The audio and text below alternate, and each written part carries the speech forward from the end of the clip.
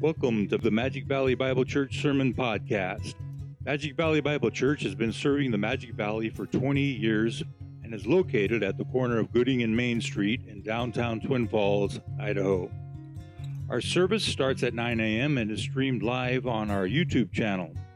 For more information, please visit us on the web at www.mvbibletf.org or Facebook at facebook.com/mvbible or YouTube at youtube.com/mvbible. Magic Valley Bible Church, built on God's Word.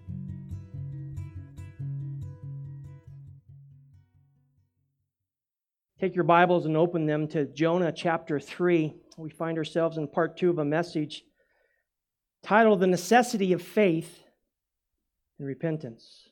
I'd like to read our passage to remind us and as well as to take us on in our study this morning.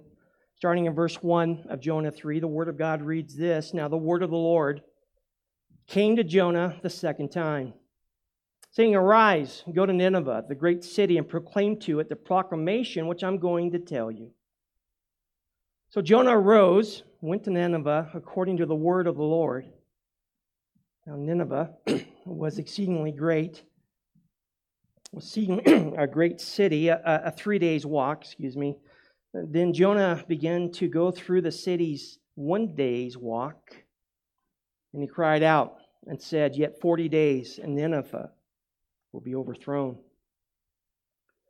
And the people of Nineveh believed in God, and they called a fast and put on sackcloth, from the greatest to the least of them. When the word reached the king of Nineveh, he arose from his throne, laid aside his robe from him, covered himself with sackcloth, and sat on the ashes. He issued a proclamation, and it said, In Nineveh, by the decree of the king and his nobles, do not let man, beast, herd, or flock taste a thing. Do not let them eat or drink water, but both man and beast must be covered with sackcloth. And let men call on God earnestly, that each may turn from his wicked way and from the violence which is in his hands. Who knows? God may turn and relent and withdraw his burning anger so that we will not perish. Let us pray. Father, again, we come to you knowing that you have illumined our hearts and minds to the truth. We come with an understanding that there's a salvation to be offered, a salvation to be received and believed, a salvation that calls for repentance, a salvation that causes change.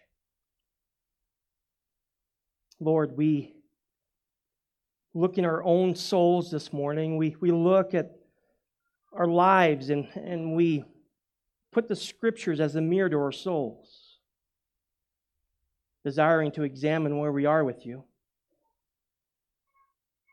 trusting that you confirm the salvation in many and yet call those who are outside of this great salvation to redeeming faith. Be with your shepherd as he desires to speak clearly about such a great truth when it comes to faith and repentance. We pray these things in Jesus' name. Amen. Now, if you were with us last week, we laid out a long introduction. My wife says I have the longest introductions in life. Part of that is to unfold and set up the text for us as we look at it this morning. All of what was said last week, it points to the reality of the consistency of faith and repentance that is throughout the Scriptures. Consistency of faith, repentance when it comes to salvation and redemption. This is throughout the whole Bible. Often we think that this is maybe a New Testament idea. This is truth that finds itself even in this minor prophet, and of course, even scattered throughout the Old Testament. And the simple point last week was to awaken our hearts to this truth, that when it comes to our salvation, you must have both faith and repentance. It's not one or the other, it's both. For that matter, you can't have salvation if you leave one of those elements out. Faith and repentance run hand in hand in God's great salvation. And when it comes to faith, our faith looks only at Jesus as the author and perfecter of our salvation. We don't look to ourselves. We don't look to our baptism. We don't look to our church membership. We don't look at how much we gave to the church. We don't look at our deeds. We only look to Jesus. Faith says this. Faith says Jesus is God. Not that He became a God, but that He is God, the second person in the triune Godhead. And He displayed His deity. As we look to the Gospels, you know that He displays His mighty supernatural deity when He performed all these miracles, so much so that the Apostle John, in John 21:25, said this about Jesus. He says, and there are also many other things which Jesus did, which if they were written in detail, I suppose that even the world itself would not contain the books that would be written. I mean, you think about what God inspired John to write and pick out the miracles that he did, and yet what he's trying to tell us is that he performed many more of those than what has been revealed. Faith is recognizing very simply that Jesus Christ is God incarnate who came to this world to die, resurrect, and ascend back to heaven. That's your Christology. That's the reality of who God is in Christ Jesus. Faith is believing all that Jesus came and what He did. It's not doubting. It's not suggesting. It's not a maybe. What has been proclaimed and given to us, He has done. There is no debate. There is no doubt. There is no stripping away anything from what Christ Jesus did and said. And faith is believing in Jesus Christ as your only atonement for your sins, knowing that God will not accept anything else except for the precious blood of Jesus Christ. God will not accept anything else for your salvation except for the blood that was spilt on Calvary. True saving faith is the sinner recognizing his own hopeless condition and trusting Christ as his righteousness. Understanding Jesus as being a sacrificial substitute. And by the way, it's the only possible means to escape the wrath of God. Beloved, that's biblical faith. And the reason I point that out is because there seems to be, at least in today's culture, an idea that you can have a little bit of Jesus and be saved. Listen, we need all of Jesus. We need everything that He has done. I think what's happening today is that we make Jesus more a friend than a Savior. We make Jesus more than our buddy, our homeboy, instead of being Lord. Listen, He is Lord God Almighty, and He radiates with holiness. That's biblical faith. Then on the other side of the coin, we looked at repentance. Whereas faith embraces Jesus as the only hope for our salvation, repentance turns from yourself and your sins and runs to the holiness of God. Repentance turns to Christ. That's exactly what conversion means. You are saved when you have faith and repentance. And we noted this truth, that just as faith is an inward understanding that filtrates our heart, so is repentance. We understand that we stand guilty unless we turn and receive His grace and forgiveness. Repentance, of course, in the Scriptures, metanoia, often in the Greek, has the idea of changing direction. We see it played out here in Jonah as a whole city turns from its evil and wicked ways. Repentance has the idea of doing something, of turning from your sins. Just saying that you're sorry is not repentance.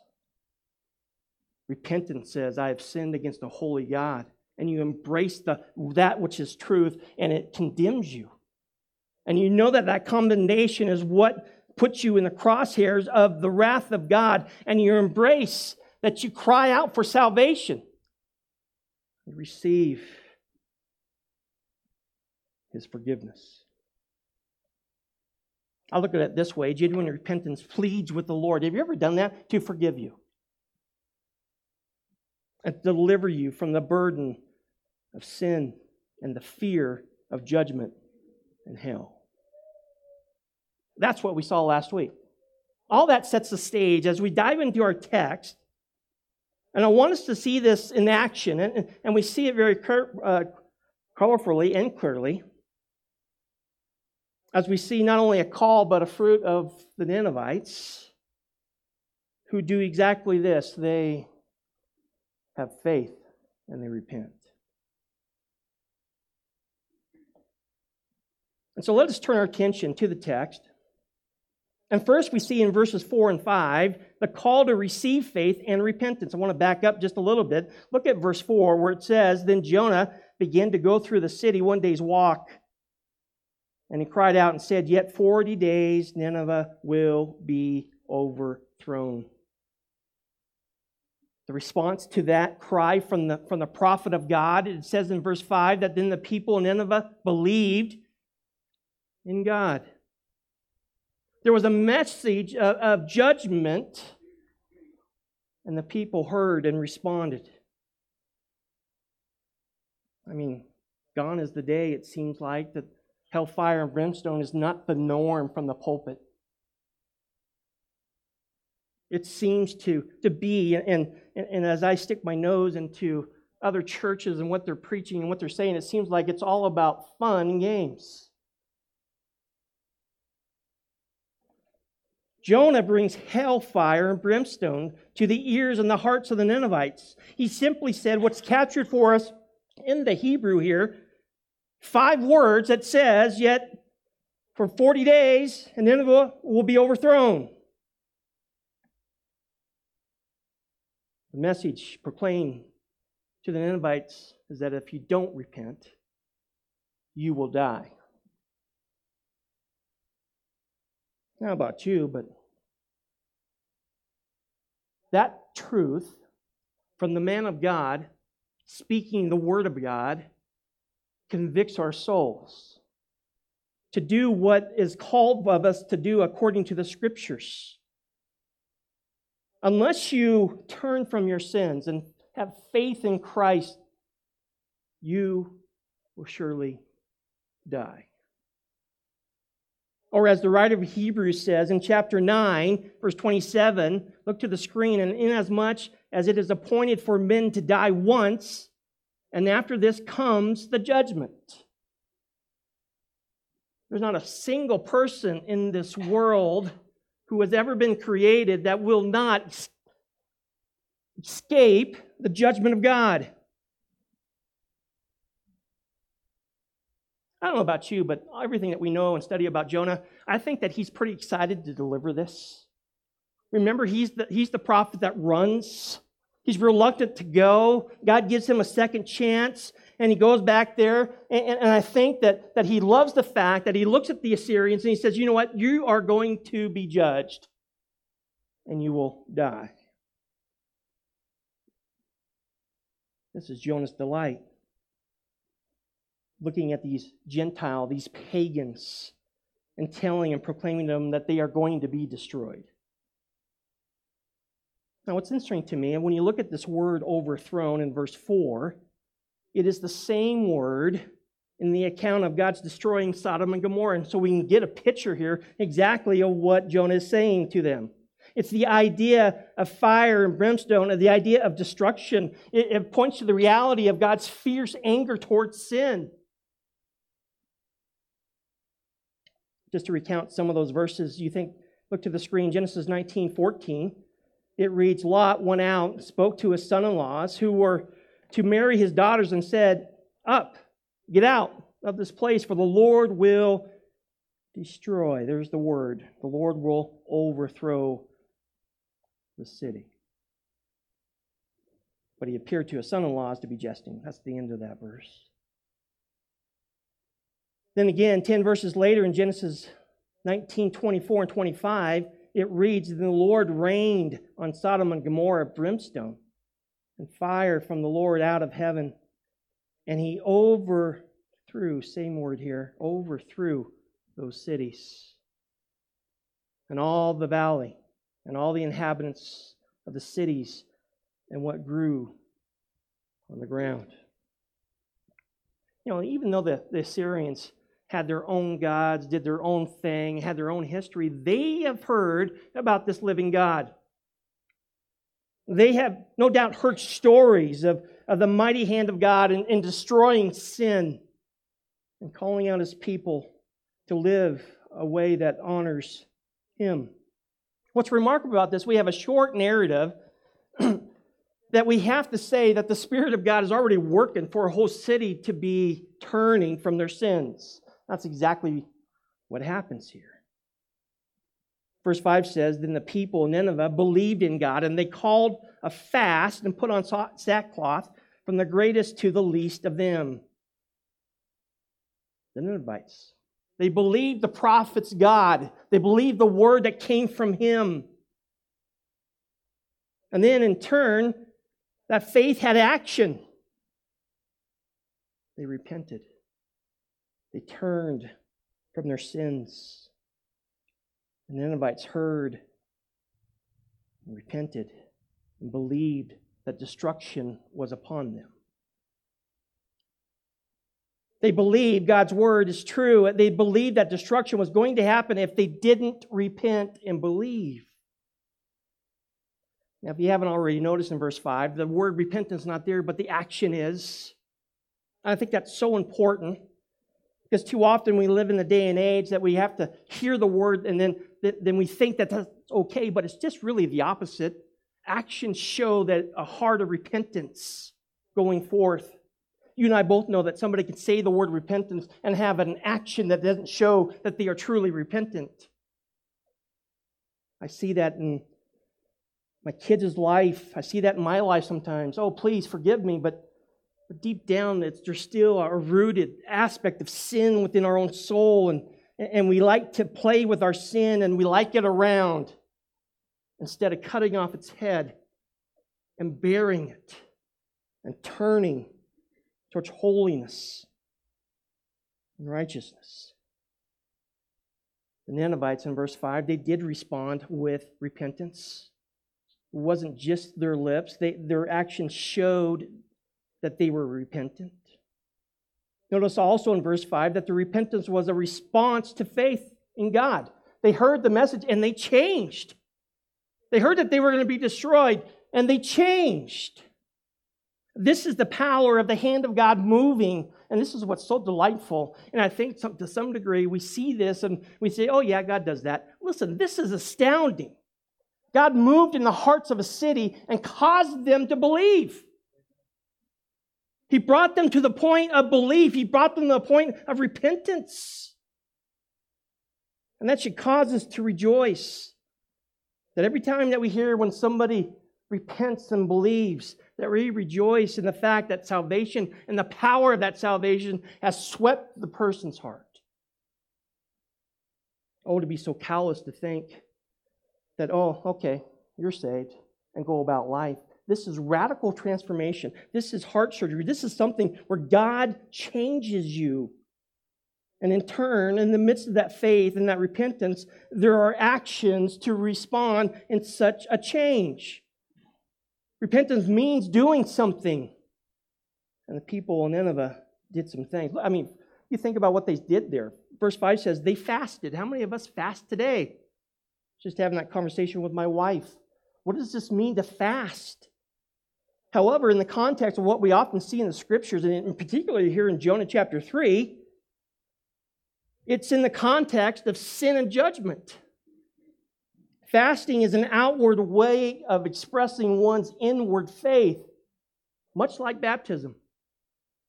We are preparing our heart to look to the truth and the holiness of God and withstanding ourselves by the pleasures of this life.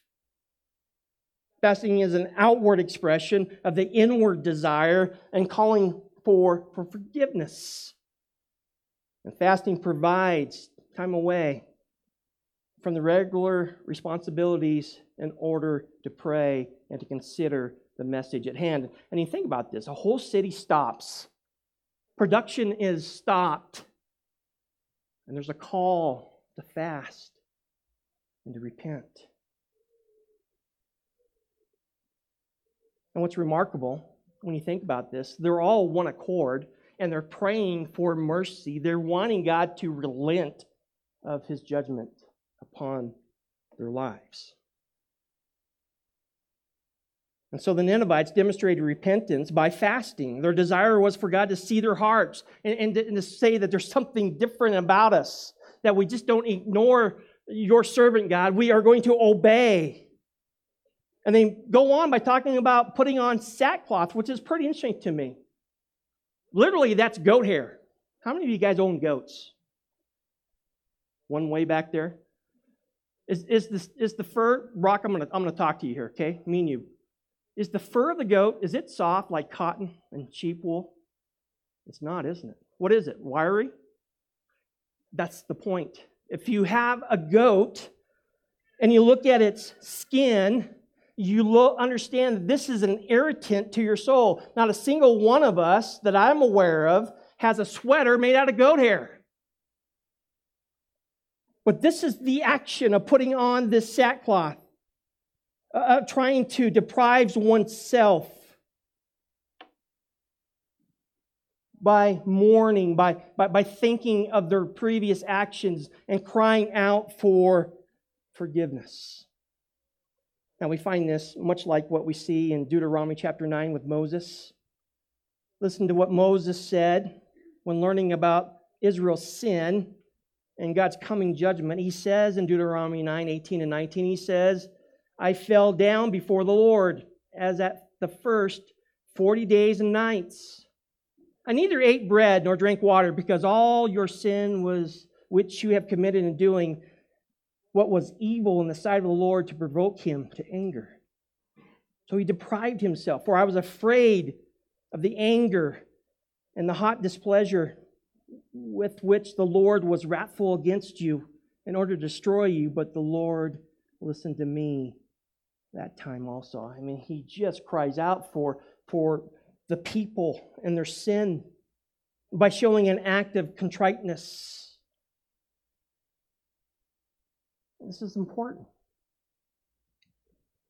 And I think it's important that we point something else out before we move on to our second point, because I want you to really get this. Had somebody say to me last week, how is not faith and repentance a work? It's a good question. Some might say that salvation, or what we have going on here, is that the Ninevites were saved or justified by their faith and work of repentance. And beloved, that is so far from the truth. That's not what the Bible teaches. As a matter of fact, we have in history a huge thing happening at the point of Reformation where Martin Luther opposed the Pope and the Catholic Church, and it came down to this question: how is a man justified?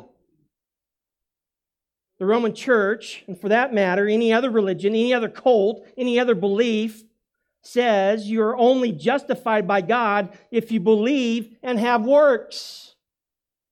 I got a little chart there, Clover, if you want to put that up. They believe that faith plus works equal justification. The faith and the work is man's doing. And this is what they offer to God. This is something that they work to heaven.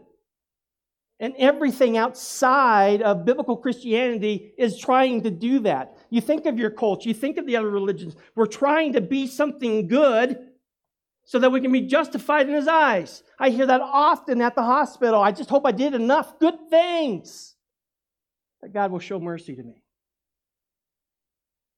The Bible says, for that matter, God says, faith equals or produces works and justification. There's a distinction there.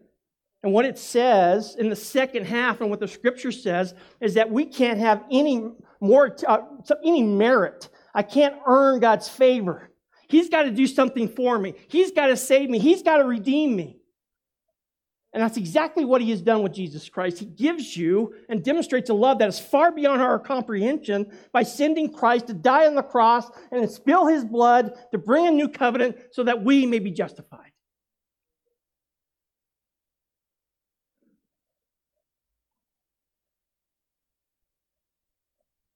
The justification of Christ and what He has done on the cross and faith in Jesus, faith in His blood, it is that saves you.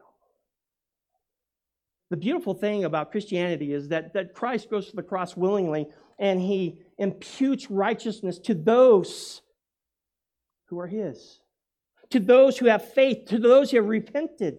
Let me give you some biblical truth if you're still trying to hang on to what I'm saying here. Look to the screen. I want to give you a pretty large passage, Ephesians chapter 2, probably the hallmark of our understanding of this. The Apostle Paul says, "And you were dead in your trespasses and sins, in which you formerly walked according to the course of this world, according to the prince of the power of the air, of the spirit that is now working in the sons of disobedience. Among them we too all formerly lived in the lust of our flesh, indulging the desires of the flesh and of the mind, and were by nature children of wrath, even as the rest." Ephesians 2, 1 through 3. The status of our hearts outside of Christ is totally dead, depraved.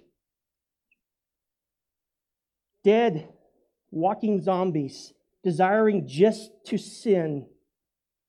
However, verse 4 tells us something miraculous. And it says this, "But God, being rich in mercy because of His great love, with which He loved us, even when we were dead in our transgressions, made us alive together with Christ.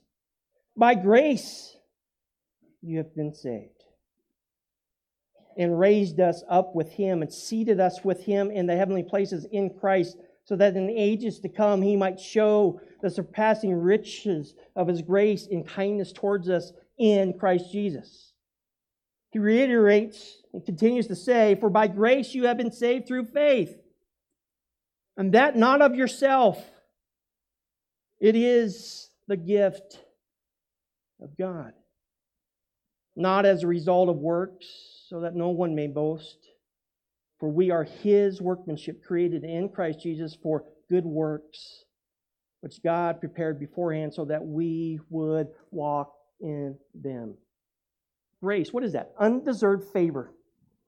As a sinner outside of faith, we are undeserving. It's undeserved favor to the unmerited sinner. It's something that God has to do. It's something that God has to give. And of course, faith, the reality of what Christ has done. The fact that He demonstrates, the words on the back of our wall here, that God demonstrates His love towards us. That while we were still yet what? Sinners, Christ died for us. The book of Romans beats this drum with the clarity and understanding of what God has done. For example, Romans 4, verses 1 through 9. "What then shall we say that Abraham, our forefather, according to the flesh, has found? For if Abraham was justified by works, he has something to boast about, but not before God. For what does the Scripture say? Abraham believed God, and it was credited to him as righteousness." He goes on to say, "Now to the one who works, his wage is not credited as a favor, but as what is due. But to the one who does not work, but believes in him who justifies the ungodly, his faith is credited as righteousness. Just as David also speaks of the blessings on the man to whom God credits righteousness apart from works. I mean, it's just remarkable. What he's saying there is that because God justifies us, that He makes the way of salvation, that when somebody receives His grace and His mercy and receives that truth will produce that you belong to the King. Actions that belong to the King. I think of Romans 1, 16 and 17, where Paul says, "For I am not ashamed of the gospel, for it is the power." The gospel is the power of God for salvation to everyone who believes. That's what's so remarkable, is the fact that God would open our hearts to receive this truth. It goes on to say, to the Jew first and also to the Greek, for in it, the gospel, the righteousness of God is revealed from faith to faith, as it is written, but the righteous man shall live by faith. I think of Galatians 2:16, when we went through and studied that book, it says there, "Nevertheless, knowing that a man is not justified by the works of the law, but through faith in Jesus Christ, even we have believed in Christ Jesus, so that we may be justified by faith in Christ and not by the works of the law. Since by the works of the law no flesh will be justified." We learn very clearly in the book of Galatians that the law condemns us, rightly so, because we cannot keep it. That's all this transaction that Jesus does. He says, "I will go to the cross, I will atone for your sins, and in its place, you trust me, and I will impute righteousness, my righteousness, to you." That's what Christ says. I mean, this is such a central doctrine to our understanding of what's going on. Listen, when you love people, when you walk, when you grow in Christ, when you are sanctified, that is a product of Christ's righteousness in your life. That's a product of saving faith that points to the reality that you are saved. And that's so important to understand this. This is exactly going back to Jonah chapter 3, that this is what happened in Nineveh. It was a saving type of repentance, a saving type of faith. And of course, we can go throughout the scriptures, we can see that time and time again. Faith and repentance. What did Jesus call it in John chapter 3? Being born again. That's what the gospel does to the sinner who has faith and turns from his sins and receives grace. Now, very quickly, I just looked at the clock. We're about done. That's probably a hindrance, maybe a blessing to you, because I would continue to go.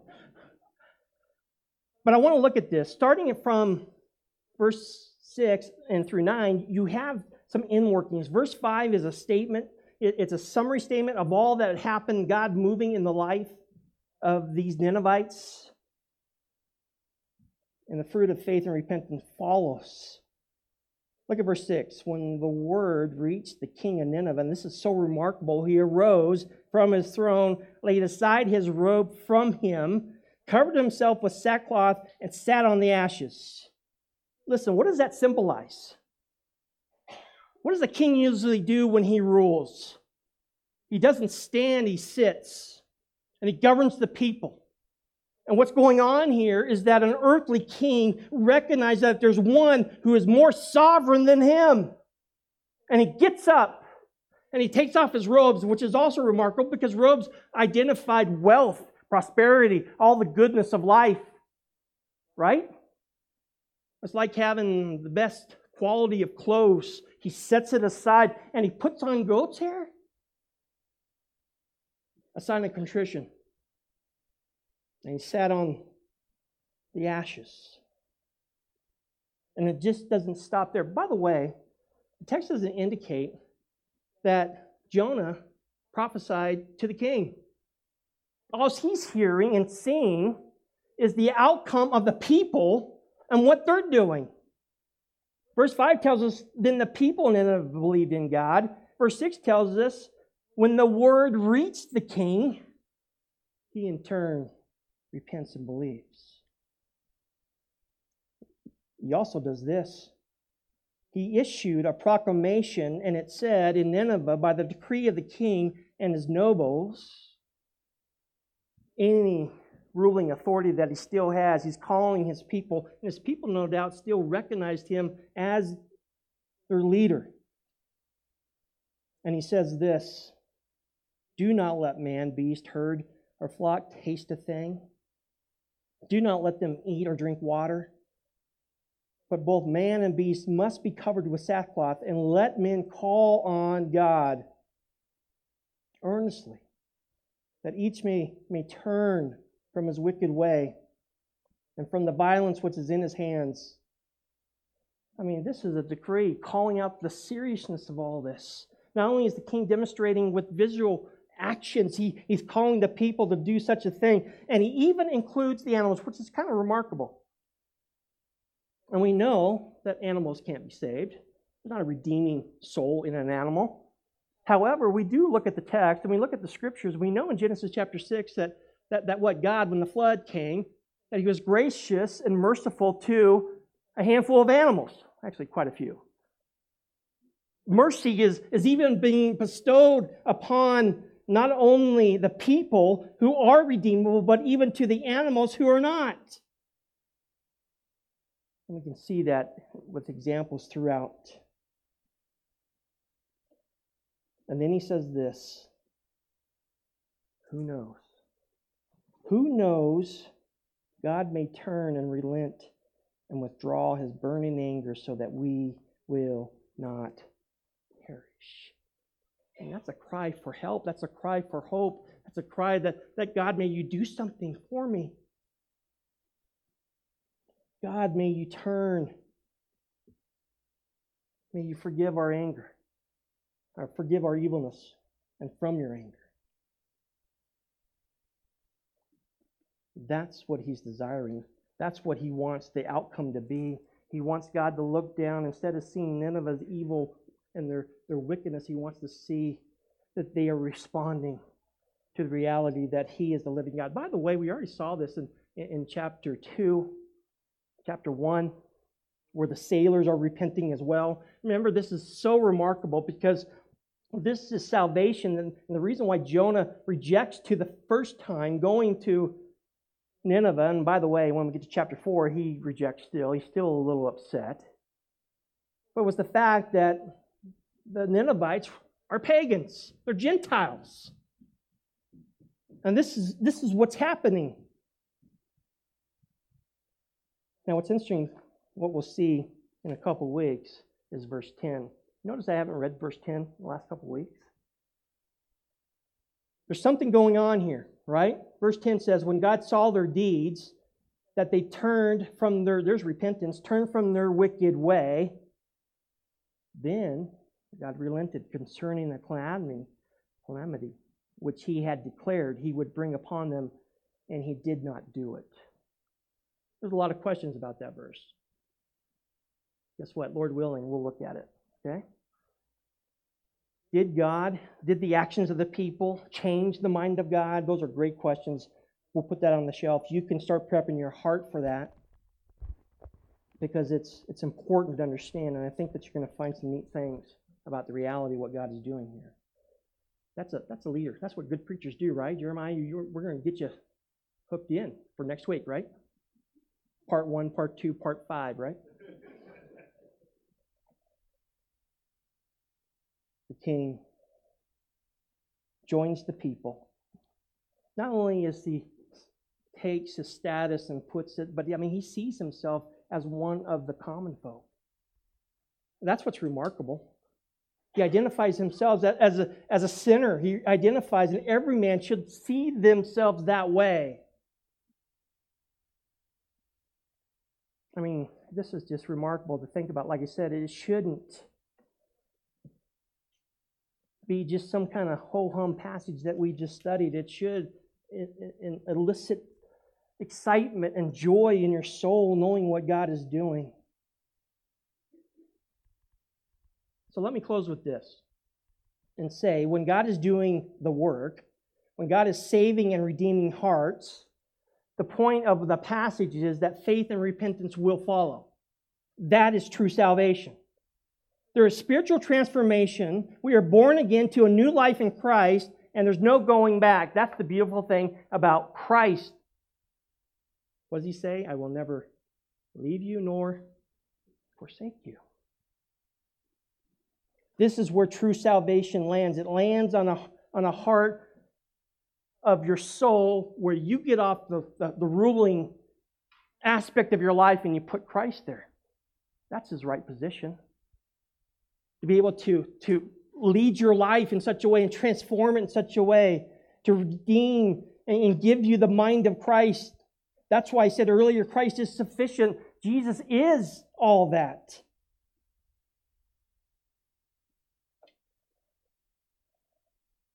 I mean, this is just humbling to think through. If you're saved here this morning, you understand the significance of what this passage brings to your soul. You can identify with the same steps of saying when somebody presented Christ to you, you in turn believe that he is the Son of God who takes away the sins of the world. And in turn, you repented of your sins. And the question you have to ask your soul, is that you? Is that you? Have you done that?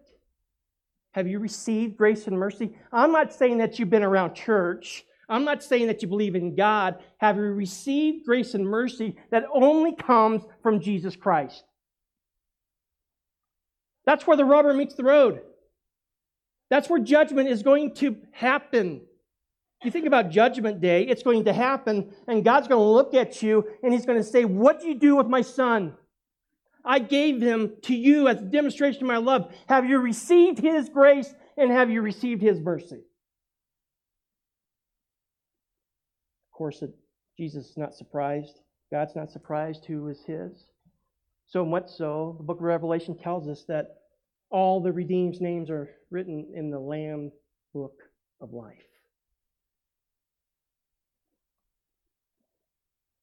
Beloved, Jesus Christ, there is salvation and no one else in which you may and must be saved.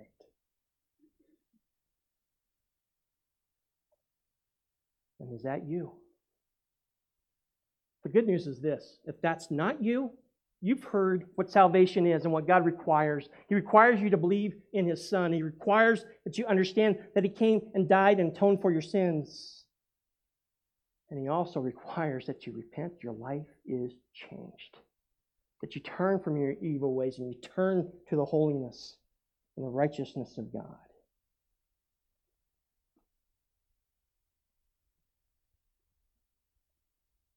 Is that you? And if it's not, that can be you. Through the grace and mercy of Jesus. I think the simple point is this: even if you're saved or not saved, the issue, the answer to your soul is Jesus. If you know him, keep your eyes on him. Don't lose sight of all that Christ is doing. Follow him. Be encouraged in your walk with him. Grow in Christ in him. And if that's not you, the simple call is for you to receive him. What does this world have that's greater than the grace and mercy of Christ? You tell me. It's not a baseball team. It's not a football team. It's not a hockey team. It's not the arts or having a great voice. It's what you do with Jesus, which believing in Jesus will cause you to repent and cry out for mercy and receive his grace and forgiveness. Listen, Jonah goes to Nineveh, and he doesn't just say, hey, there's a God out there that's kind of angry at you. He goes to Nineveh and says, you are going to be overthrown. You are going to be destroyed unless you come in faith to God. And of course, we know that in the fullness of salvation, that faith is in Jesus Christ. That's why we worship Him. That's why we follow Him. The question is that you? Let us pray. Father, again, we thank you for the morning and the joy it is to come, to see the clarity of the text, to have it pierce our souls. Father, even for some who are playing the game, Father, you are awakening their hearts to the truth of what justifies a man, and it's not us. You have sent Jesus Christ to justify us, to impute a righteousness that is not our righteousness. You have given us a faith that awakens a dead sinner, that brings them and ushers them into the family of God. I pray for those who do know you, Father, that they see the beauty and the majesty of what that truth has done to their life, that it has changed them, that it will continue to change them until we are made complete when we see you face to face. Father, may that same truth call the unrepentant, the one who thinks that their sin is more enjoyable than eternal life. We know that the wages of sin is death. We know that that's eternal damnation. We know that it's a separation from what is right and good for eternity. Oh, to not believe in the lies of the enemy, thinking that our sin is something that we can enjoy ourselves in, thinking that God will look the other way. Listen, the truth and the omniscience, the omnipresence of God, it pierces our souls, and it knows exactly what we're thinking and what we're doing. Father, may you cause the one who's unrepentant to run to you and receive that grace and that mercy, that forgiveness, knowing that there's no sin in which Christ hasn't died for, that He can change a life and set them anew.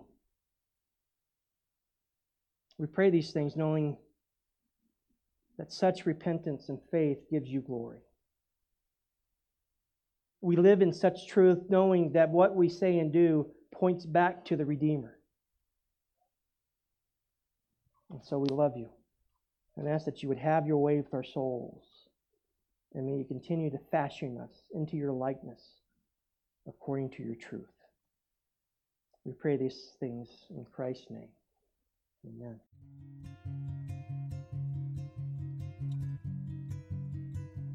Thank you for listening to the Magic Valley Bible Church Sermon Podcast. For more information, please visit us on the web at www.mvbibletf.org or Facebook at facebook.com/mvbible or YouTube at youtube.com/mvbible.